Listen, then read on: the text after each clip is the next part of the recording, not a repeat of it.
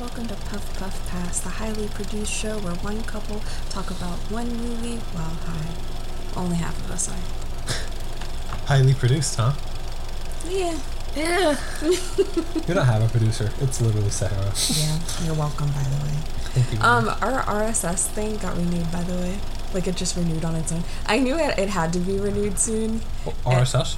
It's our, like, thing that makes it so that Spotify can have our podcast. And, like, yeah. So that got renewed. Because I was like, I saw $100 get taken out of my account, and I was like, what the fuck is this? It has been a year. Yeah. That's so funny. Isn't that crazy? Mm-hmm. Anyway, so... Baby update. We're still pregnant. Still here. We're gonna try, and I think we'll be able to, like, go up into November with how we're going. Scheduling wise, I think we'll be able to go up into November, but we'll probably be after that. It's fair game. We'll probably be only doing one movie a month. We enter the darkness zone. Yeah, the darkness zone. Unknown territory. Enemy spotted. But we do plan on returning after a significant leave. After a significant leave? Are you saying those look like lips? They look like my lips. What are you eating, Christian? Oh, I'm actually food review time. This is no longer a film review. This is a podcast. This is a film review podcast. Mm-hmm. I'm eating some peach rings I got from a gas station. And how are they? They're good. Dude, I've probably eaten so unhealthy this weekend. That's fine. Dude, like, did we have Carl's Jr. on Friday? Like yesterday?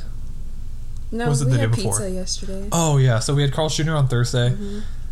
Granted, neither of us really ate all day and we were starving. Mm-hmm. So then we had pizza yesterday. Again, starving. We didn't eat all day. We need to work on that. Starving? Not starving? Or not starving. And then today I made this breakfast like pastry kind of thing, mm-hmm. and it has like a lot of eggs in it, so it's very... that's bad. Like 6 eggs in one recipe, and we ate like more than half of it. So you and me, I guess you and me each ate like 2 eggs technically, but like still. Yeah. So I mean, it's not that bad. Not too bad. Yeah, I guess it's not that bad, all things considered. But then after that, it was today, if you don't know, was the return of college football, which me and my family are super into. Sahara isn't because she's a hater, but it doesn't understand the craft of the game. Oh my fucking god.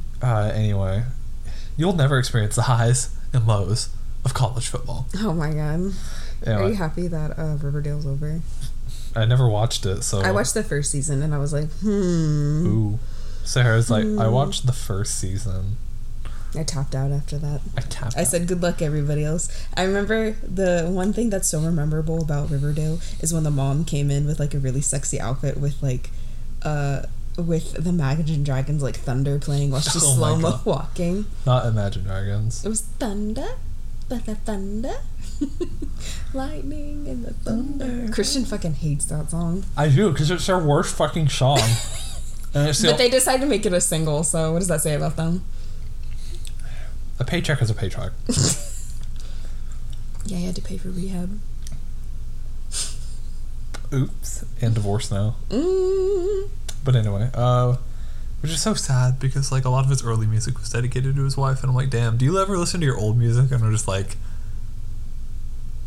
you know what? I think I wrote this the day she stole my food out of the fridge. Like in divorce hearings. Is that what you would say? All the time. I'd be like, yeah, actually, I want $60,000 in restitution. Oh my god. For stealing my Pop-Tarts. Oh my god. Says the guy who steals my Pop-Tarts. I've literally ever since you got pregnant, I've yet to steal any of your food. You always steal my food. You say that? You steal my food. But I always go to the I like the s'mores Pop-Tarts. I like the s'mores. Yeah, you like the s'mores. And whenever I go in, it's a new box. Somehow it's always open before I get a chance to open it. I open it for you. You're such a liar, Christian. Also, there's 4 in there. Out of the last box, how many did you eat? I don't know. 3, maybe? 4, because I didn't eat any. Because I know this, because I told myself, I'm like, oh, I have a Pop-Tart thing in my desk at work. Why would I bring more if I have some there? And I didn't eat it all week. Christian's being a liar, you guys. Whatever. You're just being a hater. No one wants your bummy ass s'mores Pop-Tarts. They're so fucking good. They are good. They're so They're good, but they're hers, so I don't eat them. Thank you. I eat blueberries. Do you toast them ever? No. You never actually toast them? I used to toast Pop-Tarts like back when they were like because my family would just get the brown sugar, cinnamon, and strawberry box, and so I was like, all right, whatever. I mean, I might as well toast them. And wouldn't that melt the frosting? No. Although my family used to get cookies and cream Pop-Tarts, dude, they're like a dessert. They're honestly not even breakfast. They're so good. Oh my god! I never thought of. They're not super sweet, but I've never thought of Pop-Tarts as a breakfast. I always thought it was like, oh, here's a snack. Yeah. Just to hold me over. People make ice cream sandwiches with them. Like they'll get 2 strawberry Pop-Tarts and just put vanilla, like a thin layer of vanilla ice cream, and just. Ow. So what movie are we doing today? So today we'll be covering the 2003 family adventure, Sinbad, Legend of the Seven Seas. Sinbad. And Christian, what edibles did you take? I don't know. He doesn't know the name of the edibles, but Christian I literally got them. They're the same edibles I took for last episode. I literally got them for free. Like it was my first time in this dispensary, and they're like, "Oh, do you want some free weed with your weed?" I'm like, "More weed per weed is good." No, since it's your first visit, they give you a free bag. And yeah, Christian's trying to go to every day because he just got his card. Oh yeah, dude, my card. I ordered my card. We're recording this on the first Saturday in September, like September 2nd is today. Yeah, so we're recording this as of September 2nd. I applied for it the first time in early June. My admission got denied, not because of any information, but because my photo was off. I think I was wearing my glasses or smiling, and I didn't realize it. Because they say no glasses, no smiling. And I'm like, fine, fuck. Can't be happy these days. And so, and that got denied, and I didn't know about it until like 2 weeks after I sent it in. And it takes 4 to 6 weeks to like get to you already. So I didn't find out until like 4 to 6 weeks in when I checked, and I was like, oh, my application got denied. And so I had to send in a new one, and that was like last week of June. So yeah, about 4 weeks. And it got approved on Independence Day on July 4th, which I thought was funny. But I didn't get it until first week of July. Didn't get it all through July. Didn't get it all through like most of August. I got it like 2 weeks ago, last week actually. Yeah, it was last week. Well. Actually, no, I got it 2 weeks ago, but I didn't use it until last week because that's when I went and bought the weed, hence the free weed. Yeah. Long story just to say I got free weed. In the shape of gummy bears. Yeah, they're like gummy bears. They look so cute. They're like sky blue. They look like sour gummy bears, if that makes sense. And they smell like gummy bears. I've smelled them. I didn't taste them, I swear. CPS still come for me. Whoop, whoop, the sound of the police. I was saying that earlier to some song I think you made like, so like, oh, there's a cop behind us when you're driving. And I was like, woo, woo. Okay. This film was directed by Tim Johnson and Patrick Gilmore. Tim Johnson, if you recognize that name, he also has been in projects such as Ants, Over the Hedge, and Home. Listen, here's what I think I don't understand about deadlines in film, right? I know that you want to hit certain markets, like the Christmas Eve market, the big summer blockbuster, like first week of August, the first week of March, in like New Year's and Thanksgiving. I mean, I don't mean to interrupt, but I feel like a lot of that conversation is probably for our next podcast episode. But like, I think you're probably right. You can go back and cut this if you want. It's all good, bro. But like, I think I was just gonna say, like, I know, but I think this film is fine, and I just think nobody saw it because there were just other choices to go to at the time. When did Sinbad release? It was competing, like, because the next weekend it was competing with was Pirates of the Caribbean. That's true. And I saw that film, and I have never heard of this movie. I have never heard of this movie until I was a little bit older. Also, here's something else that I'm reading here. Like for Sinbad, for the it grants from Wikipedia, that says the film received mixed reviews, right?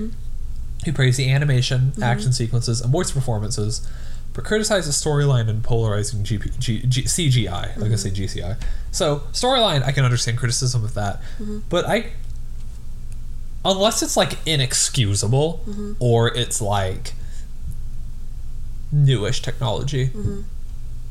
Or actually, no, not newish technology. I guess just really if it's like inexcusable or unnecessary, I feel like you can't really criticize the CGI in something, especially when we were watching this film. You said ew when you saw it. I said ew out of like a knee jerk, like, because it's completely different than the rest of the animation. Yeah, the rest of the animation is like Treasure Planet. Yeah, you know, it's like and Atlantis, kind of almost Atlantis. Yeah, and so that's, and then like you'll see like a monster that's like kind of that, well, not kind of, it is CGI, like show up out of nowhere, and you're like, oh, ugh.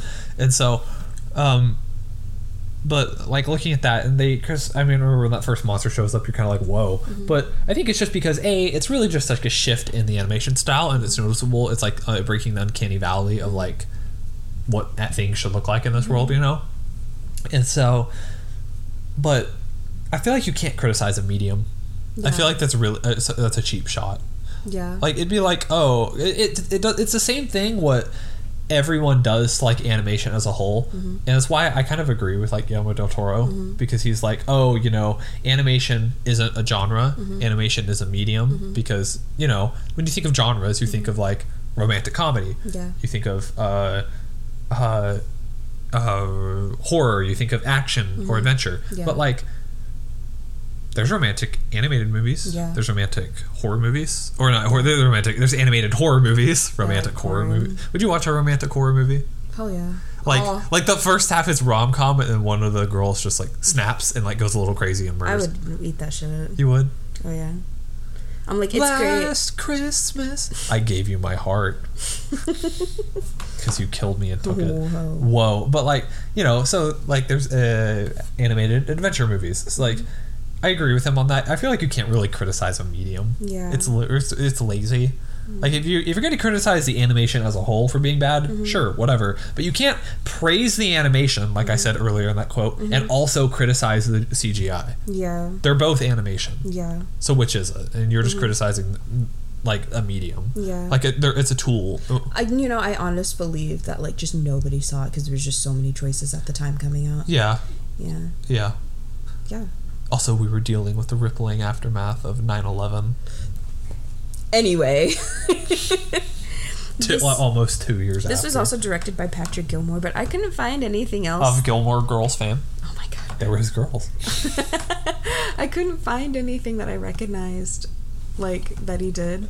I looked it up and I'm like, I looked at his. I didn't see anything that I was like, I don't know any of this. Patrick Gilmore? Mm-hmm. Oh shit, he doesn't even have, wait, does he? Mm-mm. Does he have a Wikipedia? No. Known for, he was in The Lost World, Jurassic Park, and he was in Rocketeer. Mm. Oh well, he's only done, and Sinbad was his only directorial debut. Oh wow. He did he was a producer on the Rocketeer video game, not the Rocketeer movie. Mm. Oh, he just does video games. Oh hell yeah. Yeah. He just does video games. He might have been the CGI guy. Like, who was, like, head of that. I don't know. That's a good question. I'm going to look that up while you keep talking. Anyway, so this film stars Brad Pitt, who is also in movies such as Babylon, Bullet Train, and Once Upon a Time in Hollywood. You know, I kind of wanted to see Bullet Train, but it was just like, I'm going to see one movie this summer. Okay? I'm seeing, what did we go see? What did we go see? Oh, it was Barbie and Oppenheimer. We did the double feature. Yeah. I'm going to see one movie this summer, and I'm seeing two. We also have starring Catherine Zeta-Jones, who's in Chicago, Wednesday, and Rock of Ages. Oh. We also have Michelle Pfeiffer, who's in Ant-Man. Another Catwoman has returned, so I feel like it's all connected. Mm-hmm. And Batman Returns, and she's also stars in Grease 2. Yeah. But you didn't know there was a Grease 2. Grease? Grease 2, yes. Like the musical Grease? Yes. I did not know that. What's it about? Basically, it's just a new form of like pink ladies, and like there's this guy who's like kind of nerdy, but then he's like, okay, so he pretends to be like badass to get her attention. So sometimes when you say Grease, I think Hairspray. They're both hair products, okay? What do you think the grease is in Grease? From the cars. It's hair grease because they lick there. Because the guys are like lip grease, also known as spit. But it's also like, you know, back then those guys were like an evolution of like greasers. Can I say something really gross real quick? Of course. There's this one scene in Hairspray where like Zac Efron licks his hand and then like smooths his hair, and I watched it with my mother. I was like, God, I want to be his hand. I watched it with my mother, and she went ew, and I was like, but I But I like that. Well, yeah, you like that. It was just the way he did it. It's so, if you know, you know. He's like, oh yeah, he did it so slow. Yeah, I think it was just like a fast thing. Fat ass tongue. I said, dang, you seen Gabriella with that mouth? We also have Joseph Phineas, who's in Shakespeare. I'm way too loud in for your Love. mic. I'm sorry about that. No, it's okay. I just realized I was yelling and the mic's like a foot in front of me. I feel like I put it closer like this because I feel like whenever you're over there, you talk too soft. And I feel like this is the best way to hear you. Yeah. Yeah. Can I say something mean real quick? Yeah, go for it. I know mean to me? I know Sahara says I get mean when I'm high, but like... I was on Spotify and I go through playlists, like, or I'll see like joke playlists people make on like TikTok or Twitter or whatever, and there was one. It was like, oh my god, it was like POV. You like suffered with problems in high school or something like that. Okay, something dumb like that. And I click like the random button and play, and it's "Feel Good Inc." by the Gorilla, or not the Gorillas, just Gorillas or whatever. And I don't know why, but I was like, oh, "Damn, dude, gotta come for Sahara's throat like that." Okay. I immediately with the thought of you, because you play that song all the time. I love that song. Yeah. I Feel love the good. Gorillas. Dude, my friend put me on the Gorillas because she was like, do you get it? They're called Gorillas because they're in a band, and a group of gorillas is called a band. And I was like, yeah. Oh, is that really why? Yeah. Oh. I've never heard that. She thought it was cute. And I thought it was cute because I thought she was cute, so there's that. A group of gorillas? You mean a group of gorillas? What else would you call a group of gorillas? Oh my god. So we have Joseph Phineas, who's in Shakespeare in Love, Elizabeth, and A Handmaid's Tale. So the grossing for this film... It is her. I was like, I thought that name looked familiar. Who? From the lady from Handmaid's Tale. The lady from the Handmaid's Tale. Or not, wait, what did you say? I said Joseph Phineas is in A Handmaid's Tale. Joseph? Yeah, he plays one of the commanders. Who's the girl you said? Michelle Pfeiffer? Before that? Catherine Zeta-Jones? Before that? Brad Pitt. It was Brad Pitt. that was all the joke leading to hopefully like Christian. Brad Pitt. So, grossing, this film grossed about $80.8 million on a $60 million budget. Like, it didn't bomb. Like, and that's probably... Well, the DreamWorks says it was a box office bomb, and it caused them to lose about $125 million, which nearly bankrupted. So this film alone nearly bankrupted them. So, which I don't really understand. No, why do you need to say that? Look at the budget. Read the budget to me again. Okay, so the budget was $60 million. Okay. And they made $80 million. Worldwide, yes. So... the budget's $60 million, right? Yeah. That's so starting from zero, going up to $60 million, okay? Mm-hmm. You made $80 million, okay? So you have $20 million in profit. Mm-hmm. How do you lose $120 million? Was it $120 million or $60 million? I don't know. Like, what am I missing here? Because that's what I'm saying. I don't understand how this was considered a box office bomb if they made over their budget back. And it's like, because it's like, okay, did they like... why would your budget be listed as $60 million if it's if it's $120 million? Like, is that like, is budget not including like the marketing you do for the film? Yeah, I guess. I would count the budget not specifically for the film's production, but also for like the marketing or whatever. So which is it, 60? Did you make $20 million or did you lose $120 million? You know, like where's that extra coming from? I think they just took a hit and they were expecting a bigger profit, and then the next movie they made probably also took a hit, and then the next movie, because it does say like, is it like a quote on the $120 million part? Yeah, like it's 120 because. As a box office bomb caused DreamWorks to suffer a $125 million loss on a string of films, which nearly bankrupted them. That's true. I'm assuming that like that Sinbad was a start of a declining of movies that they did. By the way, because I think this was like their third film that the studio did. Oh yeah, it was their third feature film after Ants. That horse movie, Spirit. Well, no, but like in order. I thought this was in their third or fourth. Because I know Ants was like one of their first ones. No, they did Spirit before this. What was the film that they were working on? And if the writers were like underperforming, they got sent to work on Shrek. Like what? That fucking Bible movie. Oh, Prince of Egypt. Yeah, Prince of Egypt. Yeah, so the films were, I think, Ants, Prince of Egypt, Shrek, and then this, maybe? I think? No. It's definitely the spirit. It was definitely Ant's spirit and then this movie. I thought... Shrek came out in 2003. Well, actually, it was not even 2003. I think that was like Shrek 2 or something. I don't fucking know, bro. You're not a Shrekologist. Anyway, So do you know anything about Sinbad? I kind of. I mean, the legends of Sinbad? I know that he's a sailor. By bare knowledge, and I know he would probably went on adventures. So well, I knew nothing about him at all, and I just want to say that, like, what do you think of the whitewashing of Sinbad in this film? I saw that something in my research for this film that the original Sinbad, I don't know, was probably based on a guy from Baghdad. Yeah, and I guess he has a story in Arabian Nights or 1001 Nights. Yeah, that's part of it. Yeah. So what do you think about, because they went with a more like mythological, like Greek and Roman version of this.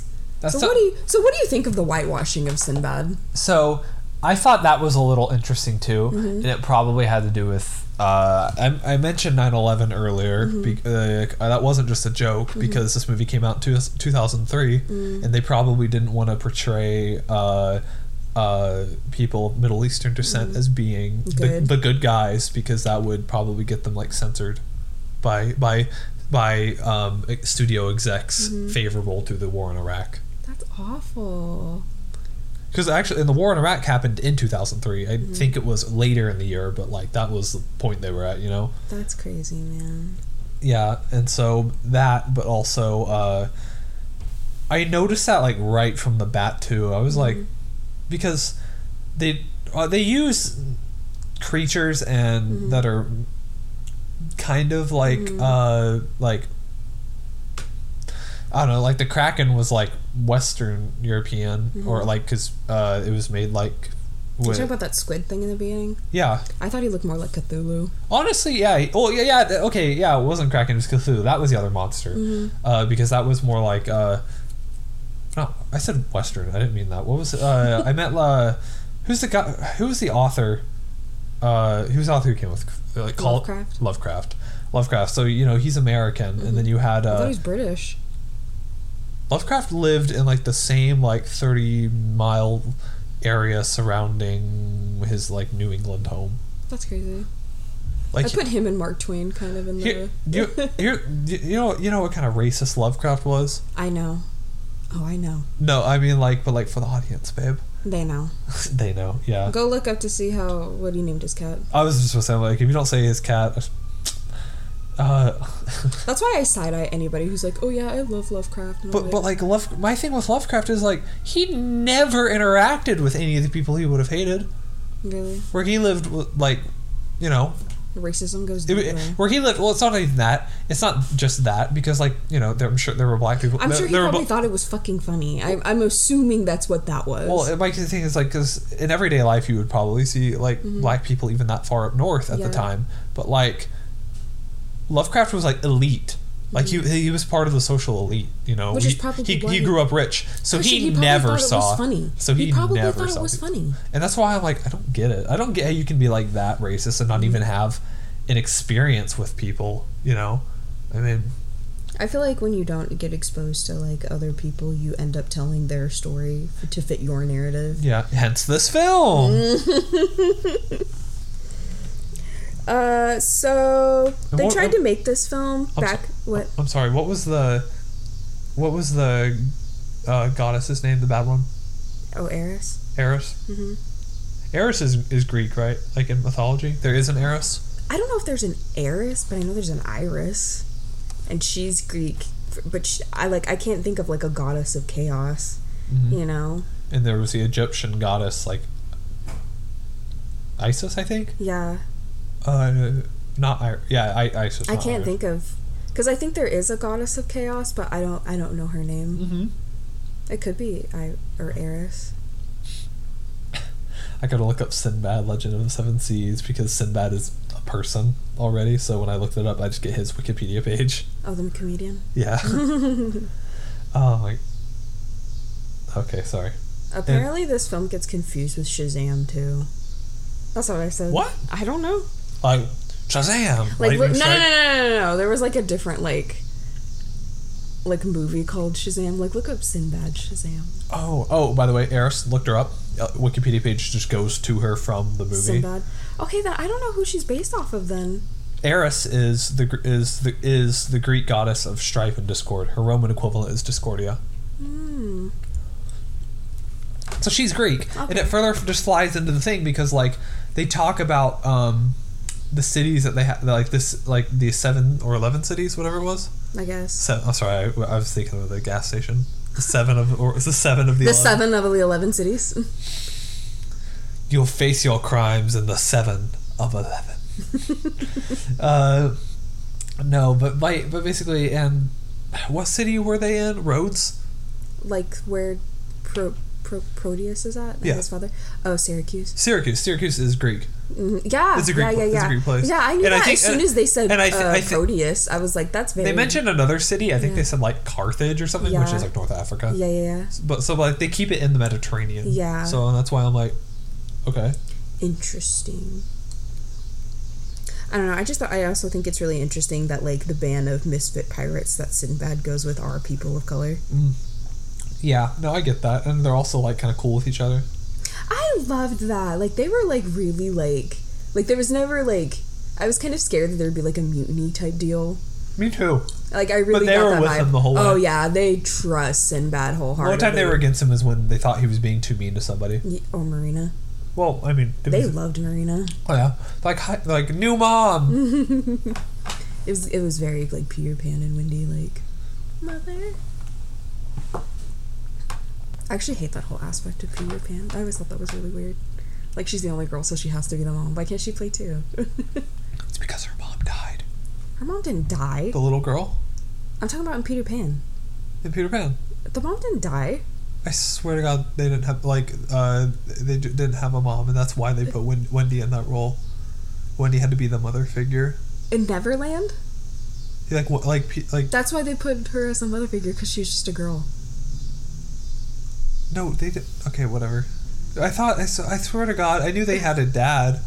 Are you talking about the Darling Children or the Lost Boys?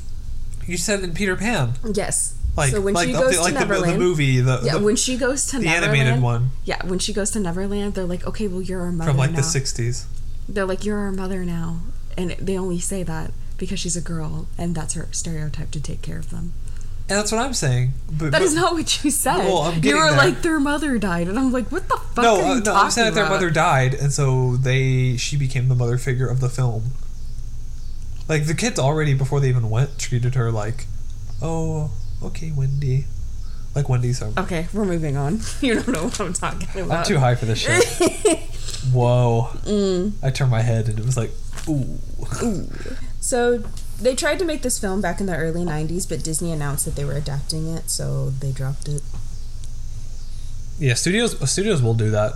Well, then again, back in 1994, the DreamWorks founder picked up the ideas that Disney canceled, such as Sinbad and The Road to El Dorado. Which is good. Mm-hmm. Look, I understand why this era of animation went out. Mm-hmm. Two factors. One, there's two factors in one of my like thoughts. Mm-hmm. In hindsight, there's the fact that new technology, CGI, mm-hmm. gets cheaper after a while. Yeah. To the point where it's like it's cheaper to just like do that mm-hmm. than to do the hand drawn. Mm. To leading into that, the writer's strike.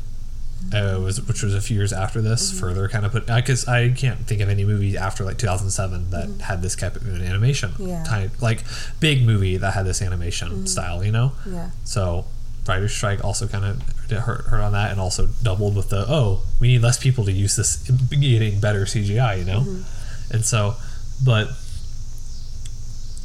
I feel like my theory on that too is that like the writer's strike also was a cause of this effect. Or I couldn't think of the word. Is that like, they're like, well, our production kind of got shut down for a while, mm-hmm. so we'd probably be better to just like start over the project, but in CGI, so we make up the time, you know. Mm-hmm.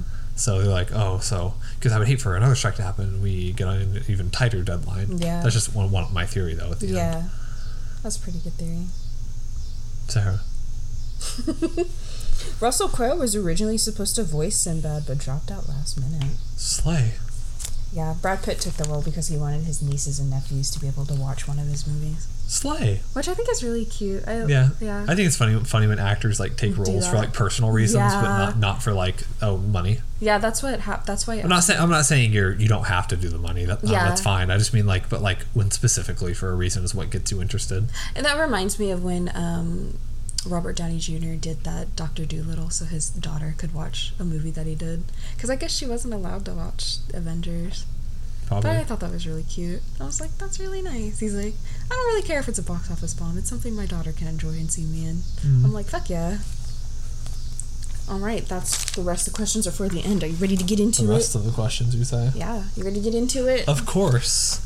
All right. Sinbad. Legends of the Seven Seas. No, that's like the music that like kicks in at the beginning. Oh my god. It's literally the Dune music, bro. So we start off with seeing a starry night sky, which gets us straight into our title card. We then meet Eris, voiced by Michelle Pfeiffer, as she watches over like the planet Earth, and she like talks to like her demons. We were talking about Michelle Pfeiffer earlier today. We were. Or goons. And she's like, it's time to fuck shit up in the mortal world. She's like, I'm bored. No, for real. And I'm like, girl, order something off of Amazon. She explains to us that if she were to pull one tiny thread, then one human life would turn into chaos, which immediately excites her as she introduces us to a noble prince. A noble prince. The globe of Earth she was looking into then zooms in, and we see a boat holding said prince being chased by another boat that holds a black-hearted thief. Eris watches this and commentates that whatever is about to go down is going to be fun. So what do you think of Eris? She's messy. Dude, for real. She's just like me for real, bro. Oh my god, dude. I'm like, why do you care?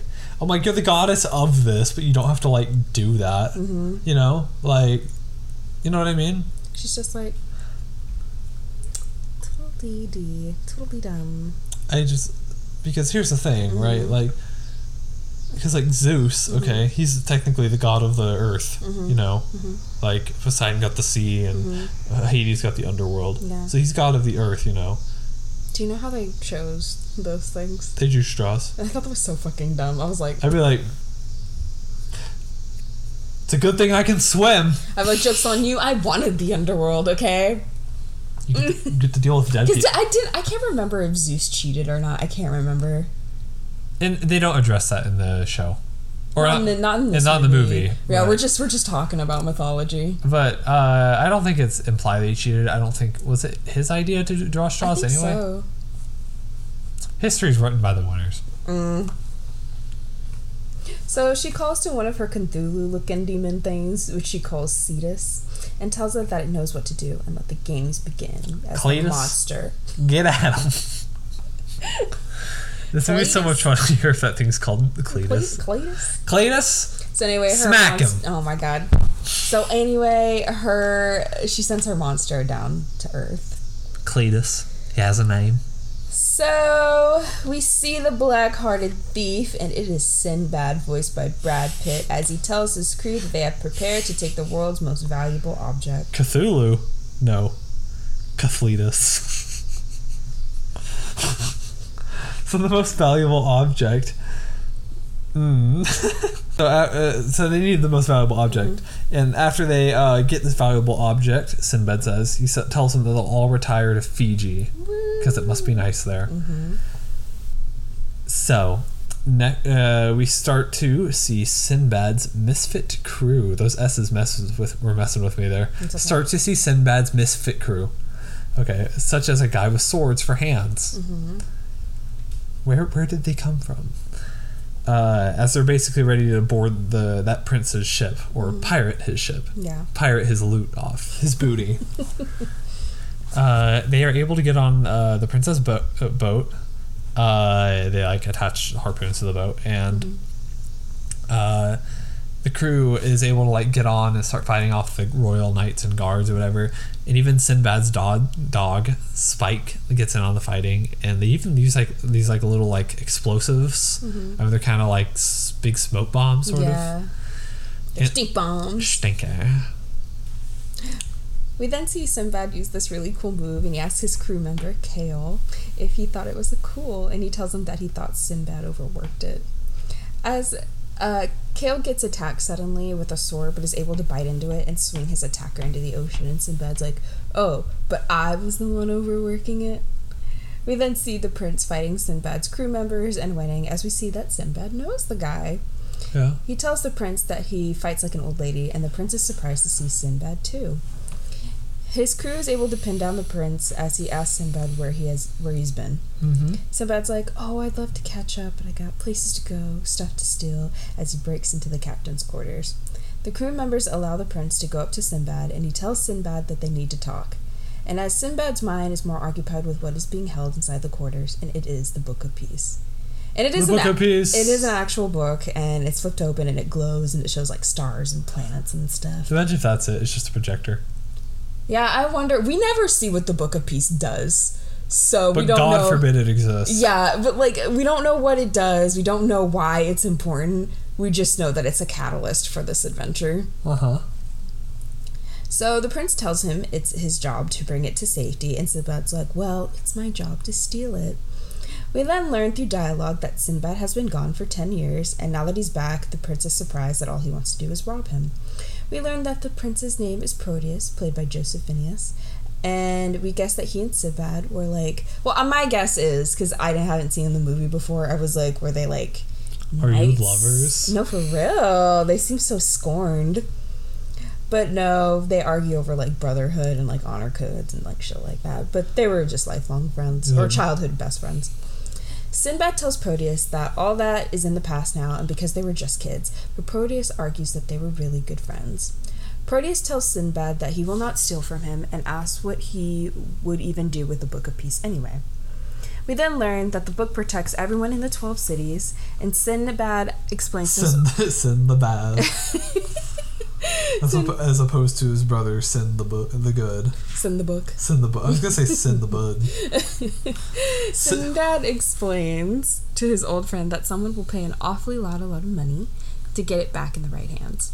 Proteus tries to convince Sinbad to do the right thing and not steal the book, but of course he does it anyway, and the two start sword fighting. You know, if I was Proteus, I'd have been like, okay, well, can I just sell it to you then? I just want to know, if this thing is so important, why is it sailing on a boat with no other boats around to help it? It's just like out there. Yeah.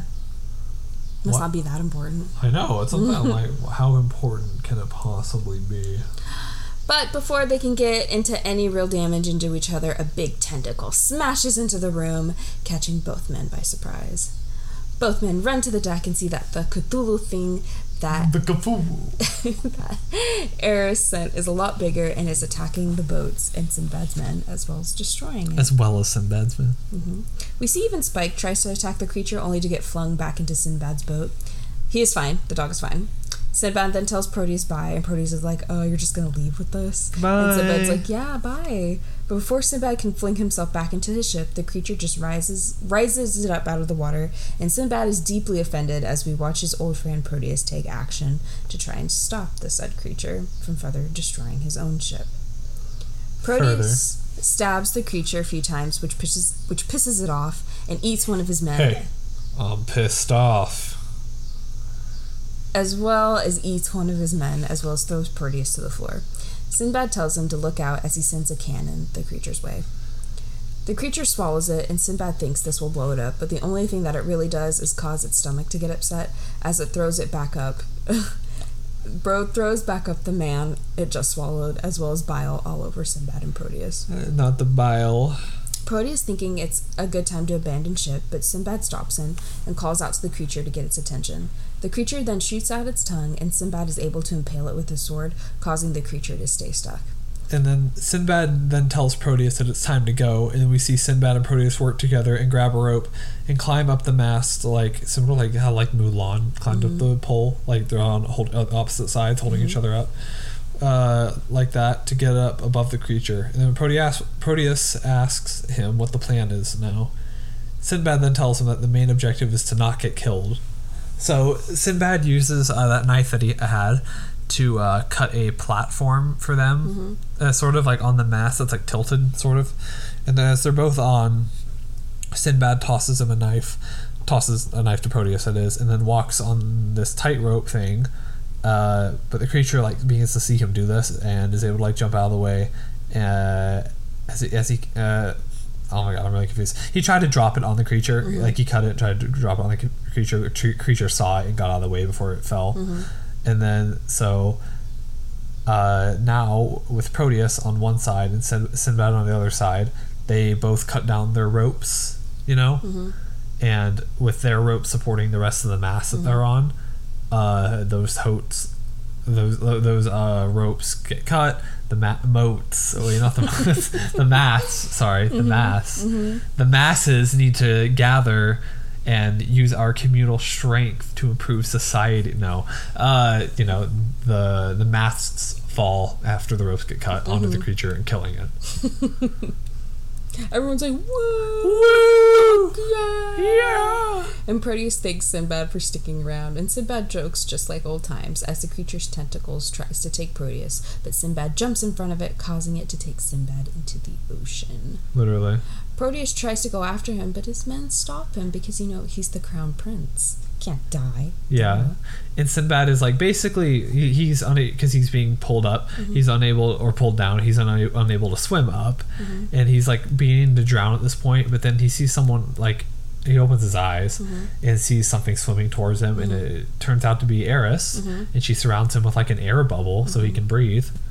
And so as she does this, she explains to her that, or she explains to him that he showed so much promise until you killed my sea monster, and now you're ruining my plans to do things and all that, just to have the Book of Peace, all because of you. Way to go. Because she's like really like, way to go, congratulations. And Sinbad's like, who are you? And she's like, oh, me personally, Eris, goddess of discord. Goddess of discord.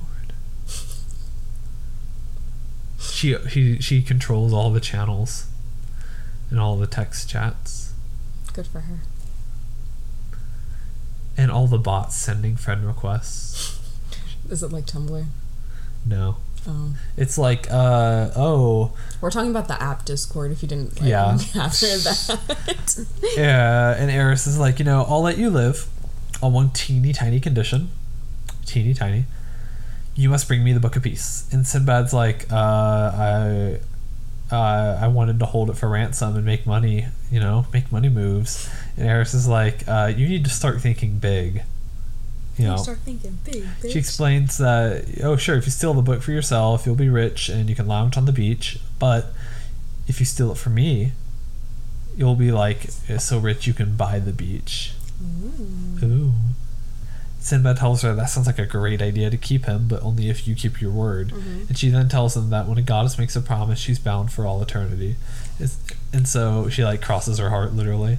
And Sinbad agrees to get the book, and she explains that once he's stolen it, he must follow a star on the horizon, and she puts like a new star up there that will guide you to my realm, Tartarus. Ooh. Sinbad is like, okay, cool, I'll see you there. And Eris is like, it's a date, and then pushes him back into the ocean. As we watch Sinbad swim to the surface, Eris watches and expresses how cute and gullible he is, and tells her sea creature Cetus that he had done well. So it didn't actually die. So now we know that Eris is a liar. Yeah. We then cut to Sinbad getting saved by his crew as his crewmate asks what happened. Sinbad then explains things about Eris, but nobody believes him. They then ask about the book, and Sinbad tells them to be patient because it's going going nowhere as he watches his old pal sail to Syracuse. So, I just want to point out, if I was the goddess of discord, I wouldn't be this, like, menacing all the time, You wouldn't be this menacing? No. I'd be doing, like, minor league shit, dude, because I think it'd be funny and juvenile. No. Like, I do, like... I would... Like, every day... or every night, I would take this guy's like shoes, and I'd put them like on the other, like just down the wall. Okay. Every day, doesn't matter where his shoes are. I move them ever so slightly. Okay. Okay. And then like to the point where he starts. Is it the same guy? No. And then like to the point where it's like he's beginning to like notice, okay, I'll stop doing it. And then like I'll move his like, I'll like reverse his like shirt rack or whatever. You know, like the next day I'll just reverse it. And then he'll like wake up and reach for a shirt and be like, wait, what? Why are these over here? And then he'll like, to the point where he's like noticed it, he'll like fix it. I'll do it again. But when I start doing that, I stop doing the shoe thing. Okay? So I just keep switching between like different stuff. I'm glad you think that's funny. I think the long-term commitment to the bit is what really sells it. Like, not that I get enjoyment out of this, but I want to know how many rounds of this it's going to take that he knows that someone's like fucking with him. Yeah. And that he just gets like paranoid. He's like, who's in my house? You know? That would be the point, the payoff. Oh my god. We then cut to Proteus land in Syracuse, with the townspeople waiting and cheering for them as they put the Book of Peace in a guarded tower. We then meet Dymas, who is like the king. The king? For real? Tell the people that finally the book has protected them for thousands of years, and now it's theirs for safekeeping, and they all toast to it. We then cut to a party that gets interrupted when Sinbad makes his arrival. It's immediately surrounded by guards. Sinbad makes a comment to his crewmate that this is why they'll never take me alive. I know. Not good old Sinbaddy me. He says this is why they never use the front door. Why would he sound like a 1930s man? What I said? Yeah. Oopsie. Dymas asks Proteus what Sinbad is doing at this party, and Proteus tells his father to look on the bright side because at least Sinbad isn't out stealing. His dad says that's because anybody worth robbing is here at this party, and I will say that did make me chuckle. You got your ass, bro. Oh my god. Proteus tells his guards to stand down and tells Sinbad that seeing him twice in one day after not seeing him in 10 years is Sinbad smothering him. Sinbad tells him that he only came because he wanted Proteus to thank him for saving his life again. And Proteus is like, or you just came for the free food and drinks. As Sinbad is being escorted by Proteus, Sinbad signals to his crew to get to work. I don't know if it was just like subverting my expectations of this film, but I really did think that they were going to try to get the book for realsies. Yeah. Yeah. Sinbad's crew is then asked to remove all weapons, which they oblige, and this one guy just keeps pulling out stuff to add to the pile, which kind of reminds me of Pirates of the Caribbean. Do you remember when Elizabeth had to go to that pirate thing and she had to remove all her weapons and she just kept pulling them out? Sly. So I was like, she popped off right there. No, for real. So while Proteus and Sinbad are walking, Proteus introduces Sinbad to his fiancée, Lady Marina, voiced by Catherine Zeta-Jones. Sinbad is quickly entranced by her, as she tells him about all the stuff that Proteus has told her about him, and asks if that makes him a thief or a hero. Yes. Proteus wants to sincerely thank him for saving his life, but only finds that Sinbad has disappeared. We then cut to Spike going ham on the free food and wine as Sinbad rounds up his men and tells them that they are leaving. The crewmen try to figure out what has gotten into Sinbad since they are so close to getting the book, but when they see Proteus and Marina together, they start to piece the puzzle together. You just skipped the best part. What was the best part? As they like, all right, guys, forget it, we're going. That's literally the next. No, they cut back to that guy That's who's taking weapons. That's literally the next scene. What? Okay, so after that, one of the crew members. Oh, I'm sorry. There is an intermediate thing there. Yeah. So one of the crew members asks if Marina is an old girlfriend, but we learned that their relationship is a bit more complicated. It's complicated. As the men all start to leave, they tell the homie that's still trying to put all his weapons away that he has to pack it up. And he didn't even get to enjoy the party. So I just want to point out here real quick, though. Proteus, you'll find this out later, but Proteus and Marina are engaged, kind of. I know. But she's also like the ambassador from like a different kingdom. Now, call me old-fashioned here, but if a kingdom sends someone to your kingdom to marry someone from your kingdom, like in the royal household, I don't think they're an ambassador, homie. I think you like sent them like their wife, bro. Like, oh, this is planned from the start, straight up. No way. The coincidence is just too unlikely. Yeah. You know what I mean? No. We then see that Eris has been watching this all play out the whole time, and according to her, it's all going according to plan. Yes. We then cut to Marina and Proteus walking out to a balcony as they talk about Dymas and how he's finally happy to be protecting the Book of Peace. Yeah. Marina, looking out of the horizon, comments on how beautiful it all is, and Proteus thinks she is talking about the tower that holds the book, as he explains about his father spent a lifetime building it, and that there are round-the-clock guards at every level. Proteus stops himself as he realizes that she was talking about the ocean, and Marina confesses that she wishes she would have spent more time at sea, and she used to dream about sailing past the 12 cities. Like, wow, the girl named Marina dreams of going out into the big open sea. Oh. Glad you caught that. We learn that through their conversation that Proteus and Marina's marriage, or engagement, is arranged, and he tells her that politics is not a good reason to get married. He doesn't want her to do this just because it's expected of her and that he proposes to her, but he really means it this time. But before she can give him an answer, his father, King Dymas, interrupts, telling him that they must rejoin the party. You must.